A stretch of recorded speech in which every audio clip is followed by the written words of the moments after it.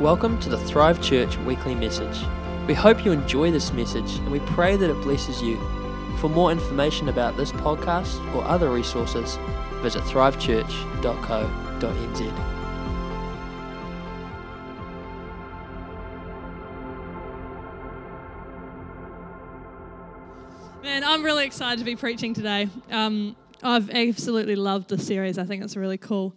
I was sitting in church. I've got some awesome kids leaders that have taken over doing upstairs for me, so I've been able to be in all the services so far. And I was sitting in church on the first Sunday when Sam was speaking, and it was so packed with these powerful revelations, and I was like, man, if this was a competition, I would not want to be Mitch next week. And then I sat in church last week when Mitch was speaking. I was like, man, if this is a competition, I would not want to be me next week. And I was like, damn, how do I follow that? But the beauty of it is that I feel incredibly privileged. I know all four of us do, Jack included, that we actually have an awesome opportunity to share on topics that we individually and collectively are really passionate about. So we had Sam speaking on the first week on the Father heart of God and really unpacked the very nature of who God is. And then Mitch spoke last week about the victory of God and what his son endured in order to save us. And so this week I want to unpack why. Why does God love us so much? Why did he send his son to the earth? And you guys are really quiet, so you're welcome to give me a hoot every now and then, because it's really, I can't really see you all. And I've heard, Josh just told me just before the service that adults are easier to preach to than youth. So you can, I hope you live up to that reputation, because I love speaking to youth. Why is it that God loves us? I think it's really simple. It's a really simple concept, and sometimes it's really hard actually for us as humans to grasp. But I believe it's because we're important. Turn to your neighbor and say, I believe I'm important. I believe. I love that Joyce Meyer, the Joyce Meyer voice in the video, eh? All right, turn to your other neighbor and say, I believe you're important.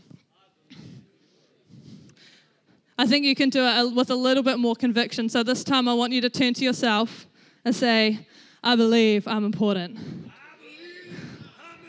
Good, nice. I love that I believe statement, because actually it's, I feel that it's a very unwavering declaration of your life. It's a really unwavering way of stating your core values. Man, I think it's really powerful. The things that you declare over your life is what comes into fruition. So when we partner with the truth and when we start declaring these truths over our lives, we've had 3 of them so far, and Jack's going to bring a powerful one next week. We actually get to start living in that truth. When we speak it out, it becomes our reality. And so God, I just thank you this morning for your truth. I thank you for your word. I thank you that you love us so much, that you sent your son to die for us because we are the apple of your eye, God. And so today I just thank you that that's going to become a real heart revelation for all of us. In Jesus' name, amen. I actually had Judah Van Berkel pray for me before the service, so I feel the covering. I feel very holy, and he was powerful. So if you don't know Judah Van Berkel, he's 5 and he's wearing a Superman costume today, and he looks super cute. But have you ever been in a situation where you just feel small, like you feel like the little fish in a big pond? Might have been, maybe you've stepped into a new environment and it was a bit scary, or maybe you've been in a situation that seems really overwhelming and helpless, and you've just felt like there's nothing you can do. I grew up in Rangiora. I was born in Rangiora Hospital. I lived in the same house for 17 years of my life. I was, safe to say, I'm a small town kid. I love it, because in my heart, Rangiora is a city, and one day I know it will come to be what I believe it is.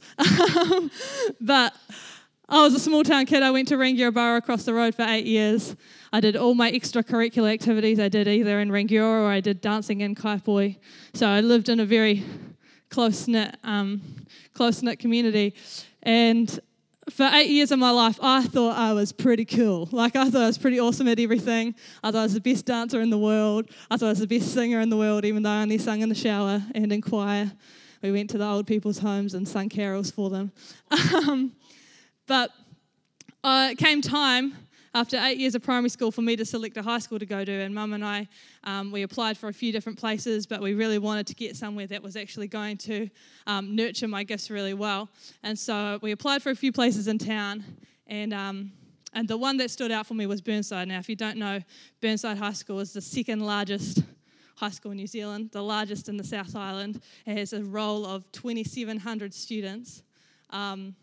And they're all really good at performing arts or sports. It's a public school, but I considered it it was kind of like an elite school for performing arts. They had this special program for musicians that if you got into the special program, they only selected 8 students a year. That's how intense it was. But if you got into that program, then you were automatically granted entrance into the school. So that's how much they valued their performing arts. So I was like, I'm going to go there because that'll be awesome. And I rocked up on the first day. I knew absolutely no one. There were 600 other year 9s around me, and they all had friends because they all went to town schools, and I sat there and I was like, I feel so small right now. I've never been in a situation where nobody knew my name. I'd never been in a situation where I knew no one else's name. And I sat there and I was like, I'm probably the tallest person here right now, but I feel very, very, very small. And that first term was a big learning curve for me because I went along to dance auditions at the school and found out there were like 30 other girls that could get their legs right up here and they could do cartwheels with no hands and stuff. And I was like, damn, I can't do any of that. I was like in the bottom rung of dancers there, and I didn't even get into the choir. It was heartbreaking. No, it was good. It was good. It humbled me, which is what I needed, because my head was way too big. But I felt small, and I think in life, sometimes it's really easy. We look at the big picture, and we look at this big, awe-inspiring, incredible God who created the whole world, and it's really easy for us to go, oh, I'm just one person. I'm really insignificant. And sometimes, I think even subconsciously, we struggle to live out of the revelation that God actually loves us. We're really important to him. Like individually, we are really important to him. Let me read Ephesians 1, verse 4 and 5 to you from the Message version, because I love this version. It's so good. Long before he laid the earth's foundation, he had us in mind. He had settled on us as the focus of his love, to be made whole and holy by his love. Long ago, he decided to adopt us into his family through Jesus Christ. What pleasure he took in planning this. He wanted us to enter into the celebration of lavish gift giving by the hand of his beloved Son. Isn't that cool? That's so cool. I love that line. Long ago, he decided to adopt us into his family through Jesus Christ. Do you know that we're destined for sonship? And by sonship, I don't mean we all have to be male. I mean we are sons and daughters of the King. We're destined for sonship.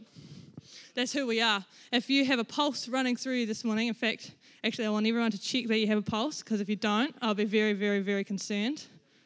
Everyone's good. Give me a thumbs up. You're all alive and breathing. Praise the Lord. But if you have a pulse running through you, then that's actually who you are. That's part of your DNA. There's no escaping that. That's who God destined you to be. But we so easily fall into the trap of living like an orphan, and I think orphan that's a term that gets thrown around church a lot, but if you don't know what I'm talking about, I don't mean literal orphans. I'm referring to the sense of lack, sense of abandonment, loneliness, isolation, worthlessness, and alienation. See, I have these statements that I read every now and then, just to help me identify the areas in my life where I'm not living out of that truth, that I'm a daughter of the King. And I shared them at youth a couple of weeks ago. I think they're quite cool, so I'm going to read them today. The orphan spirit operates out of a feeling of insecurity and jealousy. The spirit of sonship functions out of love and acceptance. The orphan spirit is driven by the need for success. The spirit of sonship leads him into his calling. The orphan spirit serves God to earn his love. The spirit of sonship serves God out of a sense of divine acceptance and favor. The orphan spirit is always in competition with others. The spirit of sonship is always blessing others. The orphan spirit lacks self-esteem. The spirit of sonship walks in the love and acceptance of the Father. The orphan spirit receives its identity through material possessions, appearance, or performance. The spirit of sonship is grounded in the knowledge that he is the Son of God. The orphan spirit says there is not enough. The spirit of sonship says, I have access to all of heaven's resources. The orphan spirit hides away in shame, and the spirit of sonship accepts salvation. See, once we understand who God is, we understand what he's done for us, and we understand that he did it because he so cares for us, because we're so important to him, we actually can start living out of our royal identity. Chris Valentin says, when you realize who you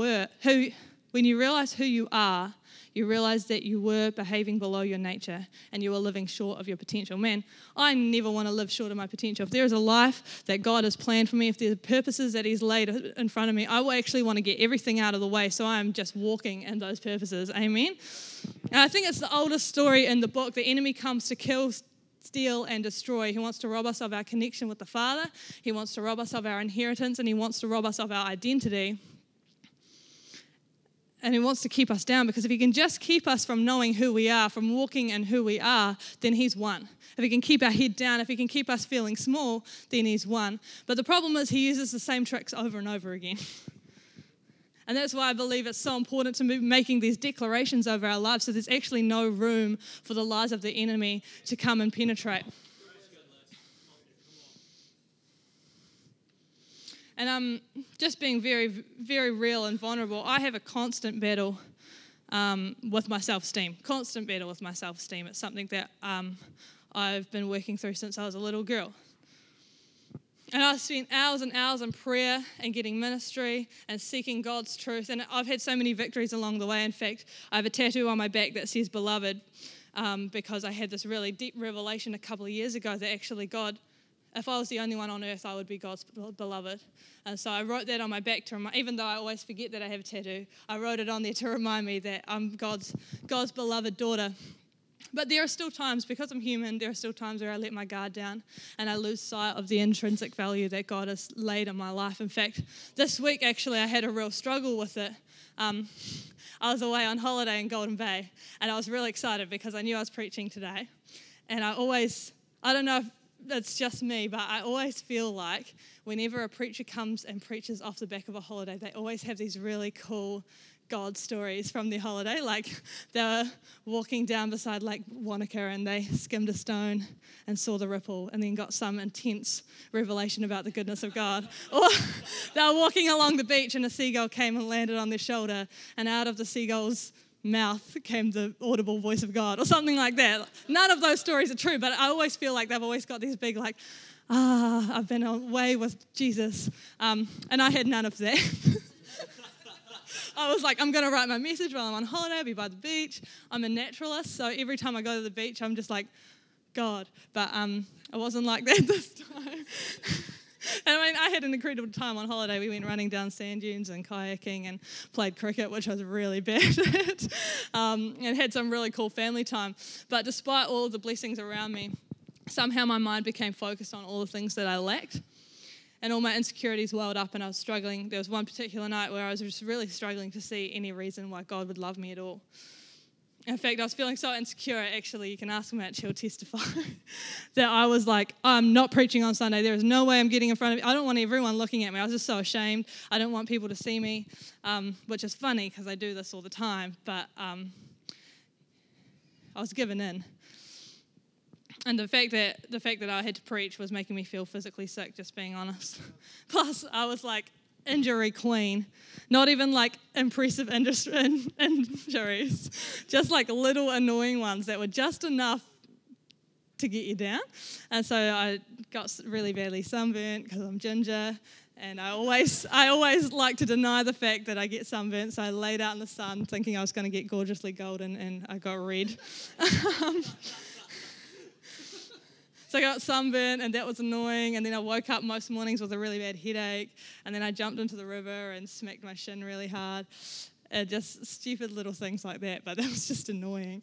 And then on the last night, we were getting ready to go out for our cousin's 12th birthday, and I was curling her hair because I thought that would be cute. Actually, Ella asked me to curl her hair, and then they all lined up. So I was curling everyone's hair, and I just finished Rachel's, and so I'd put the curling iron on the floor, and I went to sprint out of the tent to get the bobby pins, and I stepped, toes went into the things, and like put all my body weight onto 230 degrees worth of heat. And it hurt a lot. Like it was throbbing all through dinner that night. And we'd wrapped it up with some stuff on it and stuff. And I went to bed that night. And I don't know why, I don't think it was helping at all, but I was kind of like gripping my foot because it felt like it was on fire. And I was trying really hard not to cry. I think I shed a few wee tears because it was really hurting. And so Mitch was like, why don't we pray? And I was like, at this point, I was like, whatever, God doesn't care, but yeah, you can pray if you want. So man of faith that he is, he prayed for me. And in the morning I woke up and Mitch was like, oh, how's your foot doing? And I was like, what? So I wriggled my toes. And I looked at him and I was like, can you remember what foot I hurt? Because there was no pain at all, like it didn't even hurt. And in that moment, it was really simple. God just said, see how much I care about you? And that's all it took to remind me of the fact that I'm so important to him. That in a world of 7,395,152,000, actually it'll be more than that because it went up 4,000 even as I was looking last night. But in the world of that many people, God saw my pain and he healed me. He healed my toes, like of all things, just little toes, and he cared about that. Psalm 16 verse 3, the Lord does wonderful things for his followers on earth. The Lord shows he truly loves them. And he really does. I can testify, my toes can testify. As soon as I had seen that, it kind of opened my eyes to all the blessings that were around me, all the little ways that God had blessed us on that trip. And we had like countless financial blessings and just all these cool little victories that I had missed because I was looking down and I was feeling small. And so I was so moved by that. I was really thankful by it. So Mitch and I a couple nights ago decided that we'd start a wee prayer box, and that was with the intention that we could write down things that we were believing for, not just for ourselves but for our friends, for our family, just in order to be able to actually partner with the fact that God wants to bless us. And so we pull two prayers out and pray over them every night with the hope that one day we'll be able to transfer those wee prayers and put them in a testimony book and actually keep a record of all the good things that God is doing, from small things to big things. Ephesians 2 verse 4 to 8, but because of his great love for us, God, who is rich in mercy, made us alive in Christ, even when we were dead in transgressions. It is by grace you have been saved, and God raised us up with Christ and seated us with him in the heavenly realms, in order that in the coming ages he might show you the incomparable riches of his grace. I love that word, incomparable riches of his grace, expressed in his kindness to us in Jesus Christ. For it is by grace you have been saved through faith. This is not from yourselves, but it is a gift from God. How cool is that? It is a gift from God. There are two key things that I want you to take home today. Number one is that you are more important than you think. We're always more important than we think. Without you, the world is not complete. God created you not only because you're important to him, but you're actually important to the world as well. God put you in your family for a reason. He put you in this town for a reason. Your piece of the puzzle is so important because without it, actually the world is not complete. History is not complete without you. Romans 8 verse 19, for creation waits in eager expectation for the children of God to be revealed. I love this verse so much. The creation waits in eager expectation for the children of God to be revealed. And if you read Genesis, you realize that actually God put us on the earth to rule and to reign, to walk out in our royal identity. So in other words, the whole world is waiting for you to step in to who you are, to realize who you are and partner with that. Number 2, his love is for you. And if I could get the band up now, that'd be awesome. His love is for you. Did you know John described himself 4 times in the Bible as the disciple whom Jesus loved? And if I met someone who walked around being like, I'm the disciple who Jesus loved, I'd probably laugh and tell him to shut up. But actually, he wasn't saying that out of a sense of self-entitlement. He wasn't saying that because he genuinely believed he was more loved than everyone else. There was no competition in it. He was clearly stating who Jesus said he was. And he was brave enough to state that. His love is shining on us all the time. And actually, not only is John the disciple whom Jesus loves, but you are the child who Jesus loves. And that's why, again, it's so important to be making those declarations over our lives. I believe I'm important to him. I believe you're important to him. His love is shining on you. So cool. And in a moment, we're going to sing a praise song because I believe this is reason enough to praise God. But if this has resonated with you at all, if there are areas in your life where God's just illuminated the fact that you haven't been living out of your identity, and it might not be your whole life, because I know for a fact that there are areas in my life where I know in my head that I'm a child of God, but sometimes it's just hard to get that heart revelation. And so if there are areas in your life, then I want to invite you after we've sung this praise song to come up. Don't be afraid. Come get prayer. We'll have a team of people that are willing to pray for you. But this morning I believe that we should actually all be praising Jesus for the fact that he loves us so much, that he sent his son for us, so that we can actually live in connection with him. So Mitch, why don't you take it away? I'm really excited to praise Jesus.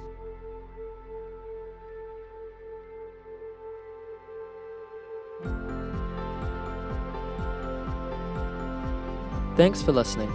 For more information about this podcast or other resources, visit thrivechurch.co.nz.